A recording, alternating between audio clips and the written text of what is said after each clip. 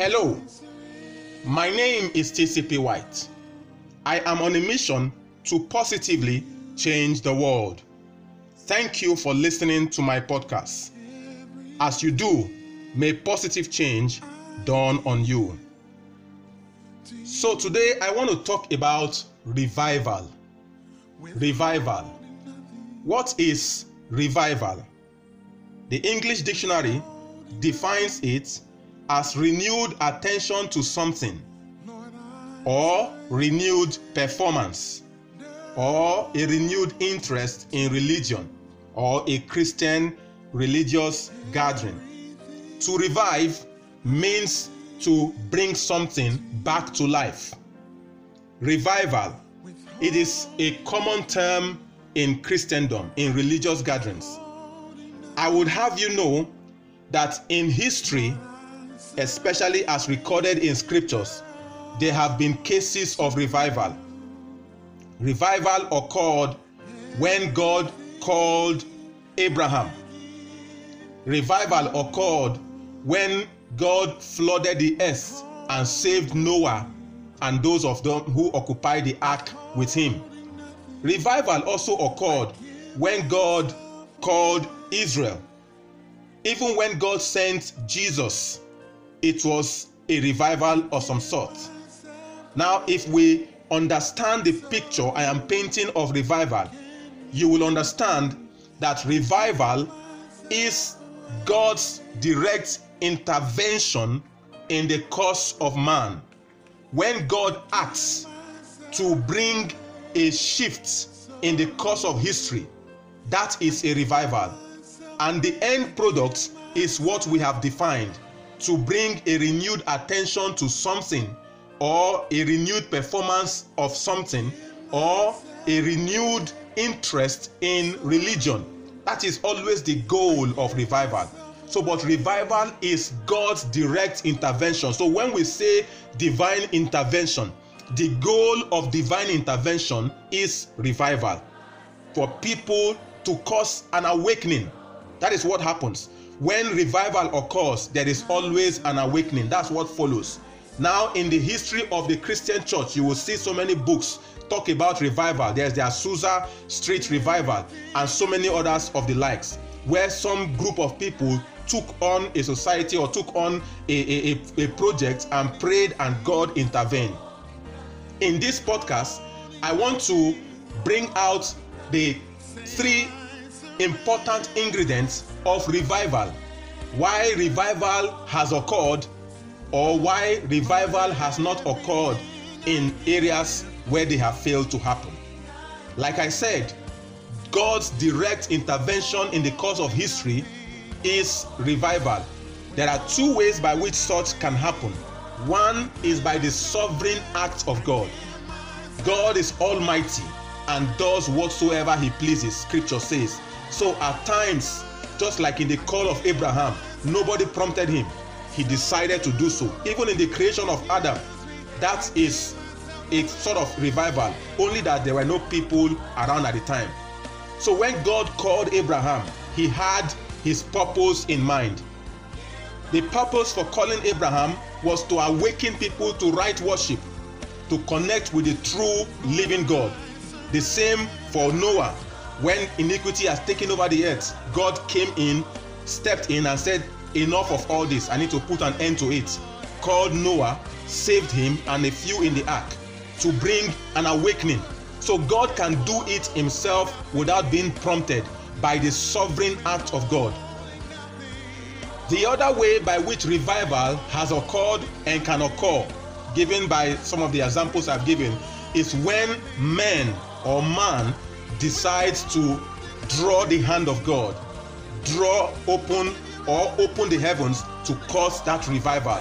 So whereas God can act in his sovereignty, you and I can choose to pray revival into effect to cause an awakening. And please note, revival is not an individual affair.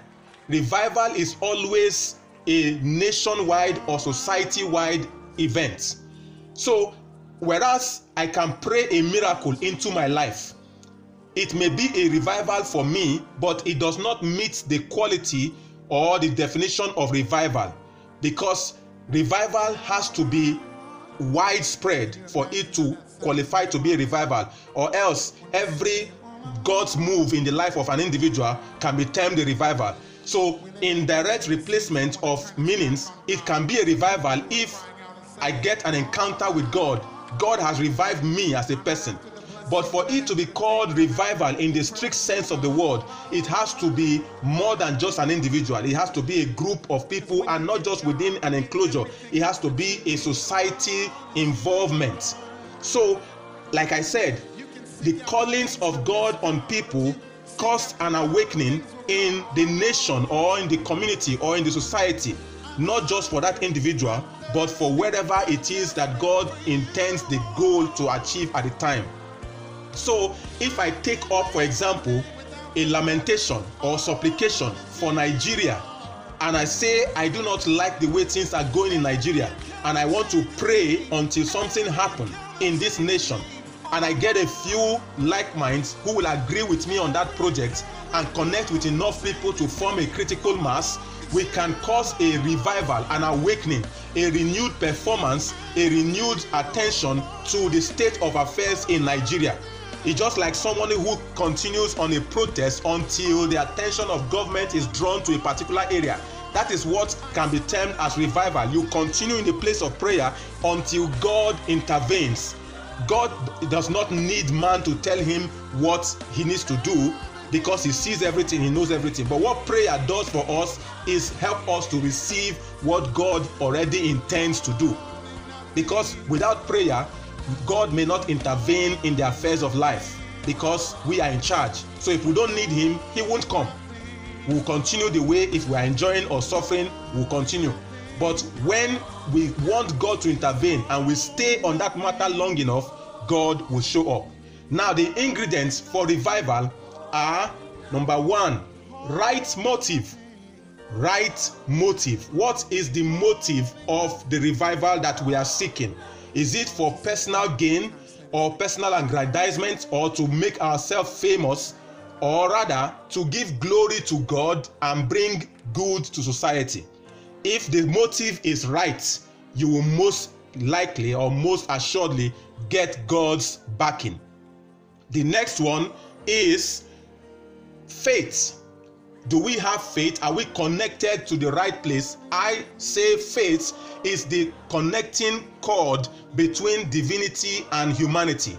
That which connects us like an umbilical cord in the womb that connects the fetus to the womb, the mother, through which nutrients pass. So the life of the believer runs through faith. So if we are connected to God, then we pray in faith, we will be able to get God's involvement in our affairs. Faith is also doing the will of God, or praying in the will of God, acting on the word of God. So what is the will of God concerning that matter that you are praying about?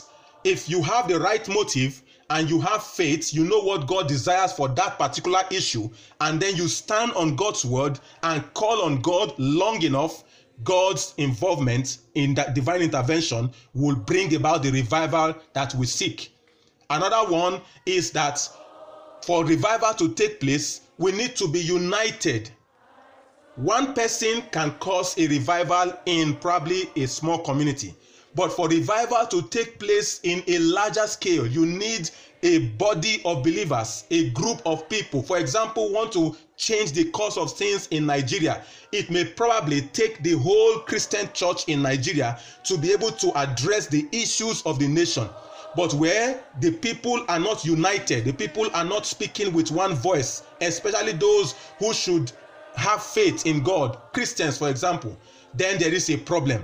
So if we have the right motive, we have faith, we need to also be united. The bodies who are seeking such revival needs to come together and speak with one voice. And when we are united in a common cause, calling on God on a common issue, God will most likely intervene. These for me are the ingredients of revival, why it has occurred in the past and why it may not have occurred in recent times. As we take this up, we will see the necessary change that we desire in our communities and nation. My name is TCP White, on a mission to positively change the world.